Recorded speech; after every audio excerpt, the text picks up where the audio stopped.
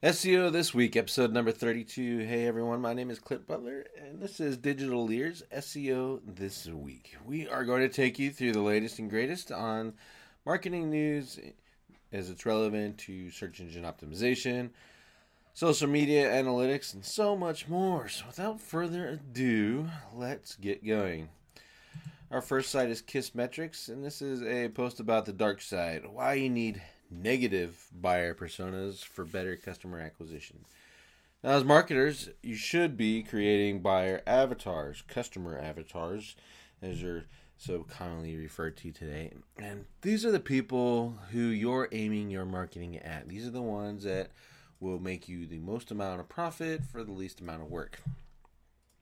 Typically, you want to have male, female, and some diversity in your avatars, so that you know different avenues to approach, and then you can test and find conversions, etc.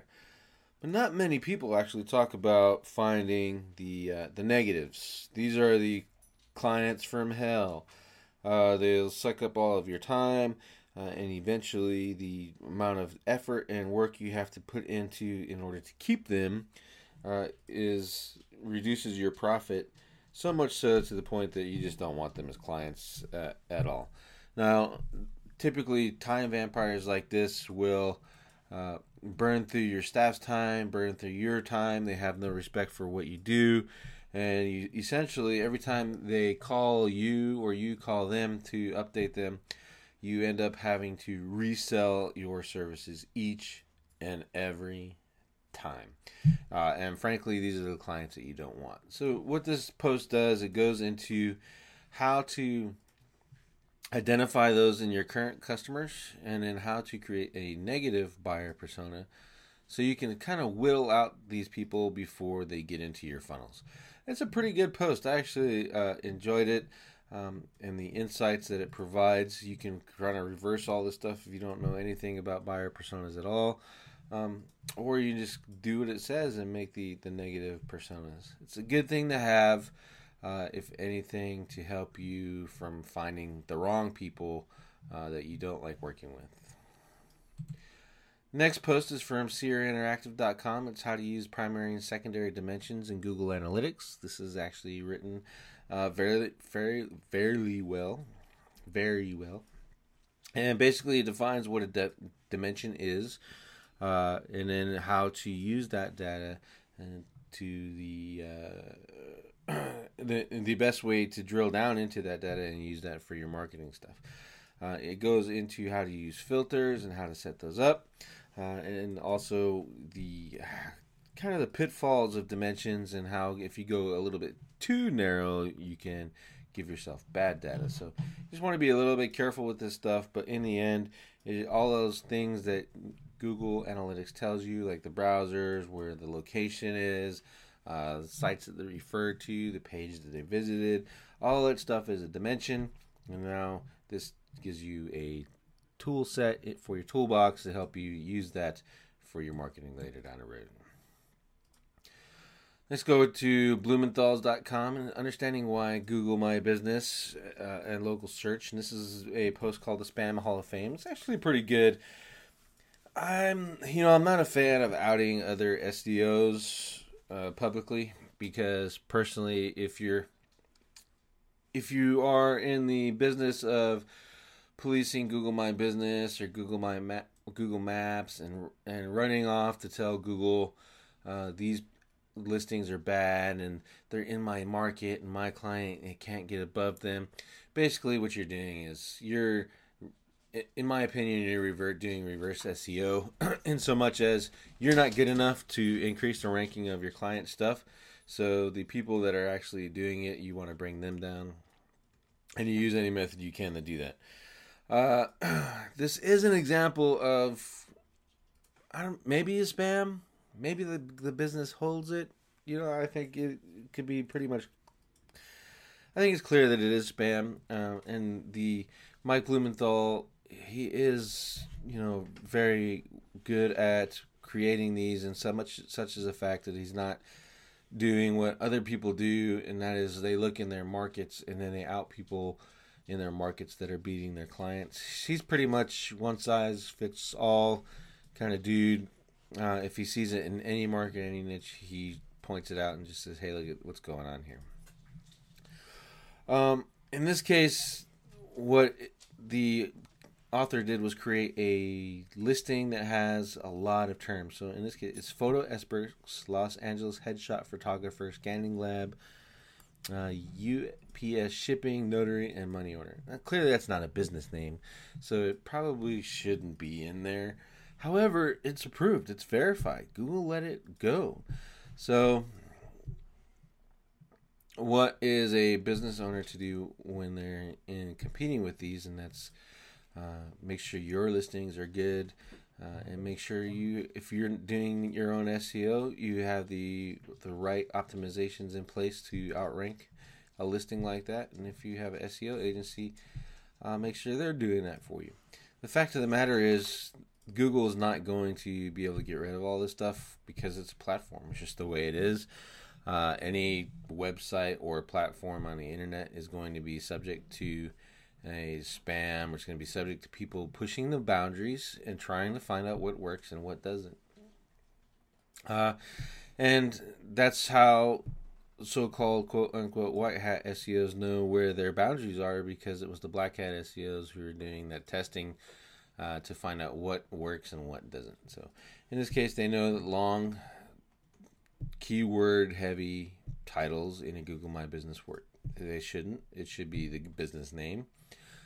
We all know that, but for the facts right now, it's a flaw in Google's system that they'll continue to work on to improve.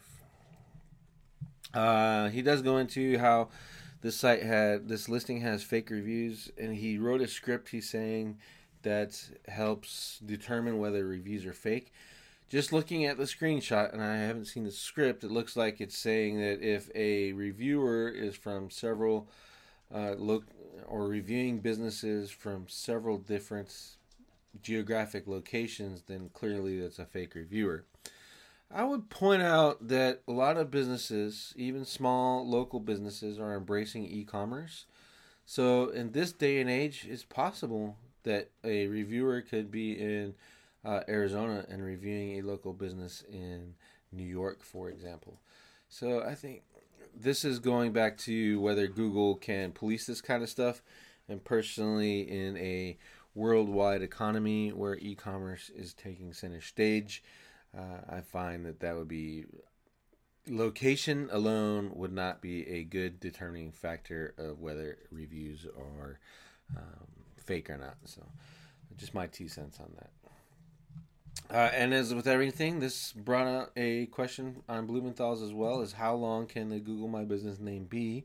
And they tested that. A couple people did, and they got 100. Someone tried 101. It didn't work. Someone tried 97. It did work. So I think you can add and take away from your name. See what happens if you want to. Just kind of have a little bit of fun with it. Be careful, though. Keyword stuff in these things will get your listings suspended.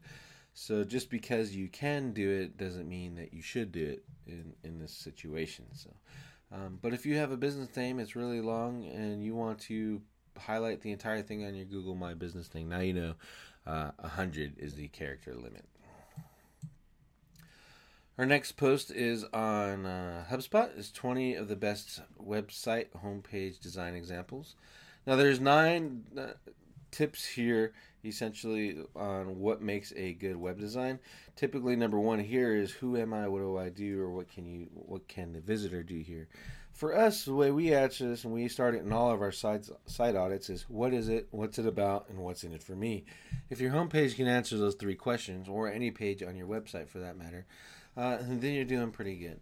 There's 9 other things, or 8 other things here that you can look at to help out and create an effective web design. So check it out, and you'll be doing okay. And then if you're looking for ideas, there's 20 great websites. Obviously, these are corporate, larger websites that have a bit of push, and then there are some small businesses as well. But if anything, you come away with some ideas. One thing I noticed here is everyone is using these big old hero images, but but they're using them in conjunction with call to actions, which is good. Local businesses tend to not. They'll put those big old images on there and then not have a call to action.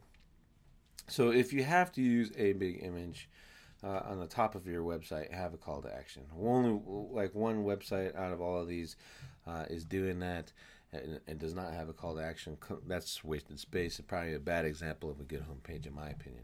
But you can look at these, check it out, see if you get some ideas.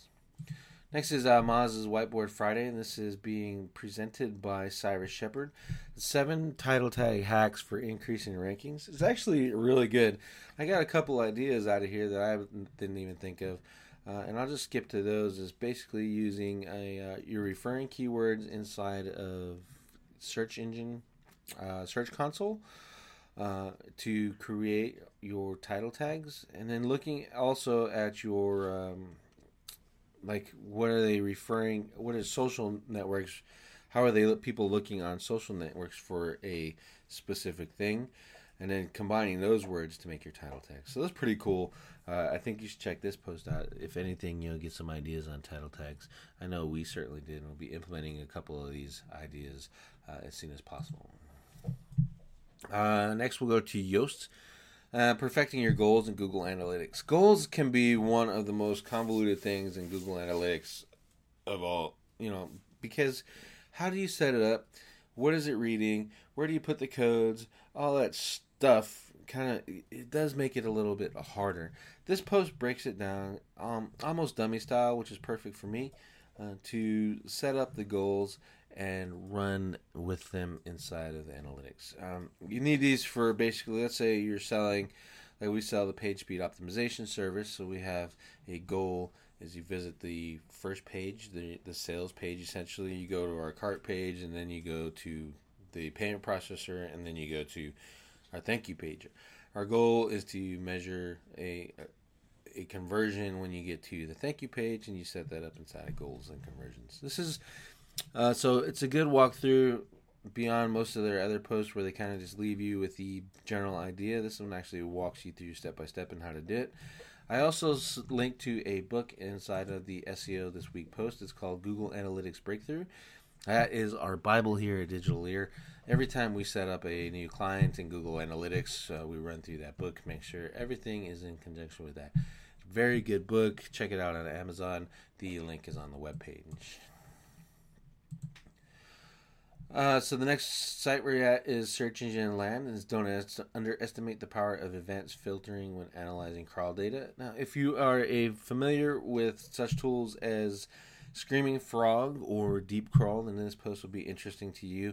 Particularly, though, only if you're using Deep Crawl, because the author, you can clearly show that he's promoting it because he's on the he says that he's on the customers panel, whatever that means. And so he goes through setting up the filters in Deep Crawl and using regex and etc. in order to clean out some of the noise to make it a little bit more valuable data for you. He does it as well for Screaming Frog, but it's more of an afterthought, not as detailed as he did with Deep Crawl, but still there nonetheless. Interesting, especially if you're using the software tools. And this is more for the DIY SEOer or the agency guys than it is for general knowledge. So if you are just looking for general information, you can probably go ahead and skip this post. Next, Search Engine Journal. It's Google AdWords introduces remarketing lists for search ads. And what it's really saying is that if you have a remarketing list, you can go to Google AdWords now and create a similar audience, which is awesome. So if you're familiar with Facebook PPC ads, you have custom audiences, and then you can create a like audience based off of the demographics of the custom audience that you already have. So Google implemented this, and it is for the search ads and the shopping campaigns. I think it's really cool. We're going to go ahead and leverage these on our text ads as soon as possible. And I think it's something that you should try out. The remarketing and like audiences on Facebook are working really well for people. So definitely a step in the right direction for AdWords. Staying on Search Engine Journal, we're looking at the 16 do's and don'ts you should know about product page SEO. Number one is avail of the SEO basics. Title tag and meta descriptions are important. Use that stuff. And then it talks about going beyond keywords, but that one, I don't know. I just kind of skipped that one. I think it was written poorly. It's saying, honestly, I don't really know what he was trying to say in that section. But and then think big. Unique product descriptions is honestly should be the number one thing on this list, in my opinion. Because as SEOs and webmasters, we can kind of get bogged down by the minutia of product descriptions. You write 10 or 20 of them, and eventually you're going to get bored with the whole process. So, but always make sure that you make a point to write unique ones. If anything, 51% unique from the manufacturer's description of the product, and you're going to be okay. And there's a whole bunch more in here. So if you're e-com, you're going to like this one. It's a good post. Other than that one keyword section, it was written well. You get some good information out of it, and I really enjoyed it. Our last post is on Ahrefs, and it's to find out how much traffic a website gets, and it's 5 ways compared. Basically, what this is doing is, let's say we use SEMrush to estimate the traffic when we're doing our site audits, and this offers some other solutions to pull that off. Ultimately, the number one way to find out how much traffic a website get is to ask them, but competitors are not going to tell you that, so you need tools. And the SEMrush by through Ahrefs combinations from this testing look to be the best opportunities to pull it off. They're going to underestimate because obviously they don't know all the traffic and it's only based off of search information. However, a underestimation is better than an overestimation in most situations. So I think this is going to be a good post if you're looking at doing competition research around you. Then check out the post and check out Ahrefs and SEMrush. Otherwise, just a good general thought knowledge of how to look at these tools and look at the data and its accuracy for your day-to-day business. Well, that's it for episode 32 of SEO This Week. Thank you very much for listening. Again, if you have a website that you would like us to highlight, go to digitallear.com. Click on the SEO This Week in the menu, and there's a form right there. You can submit your website. Please, please, please submit your website that has current information on it. We've gotten quite a few where the last blog post was over a year old. That is useless to us. That is not the latest and greatest in news. That is you trying to get some backlinks to your website. Crazy SEOs. Have a great day and a great week.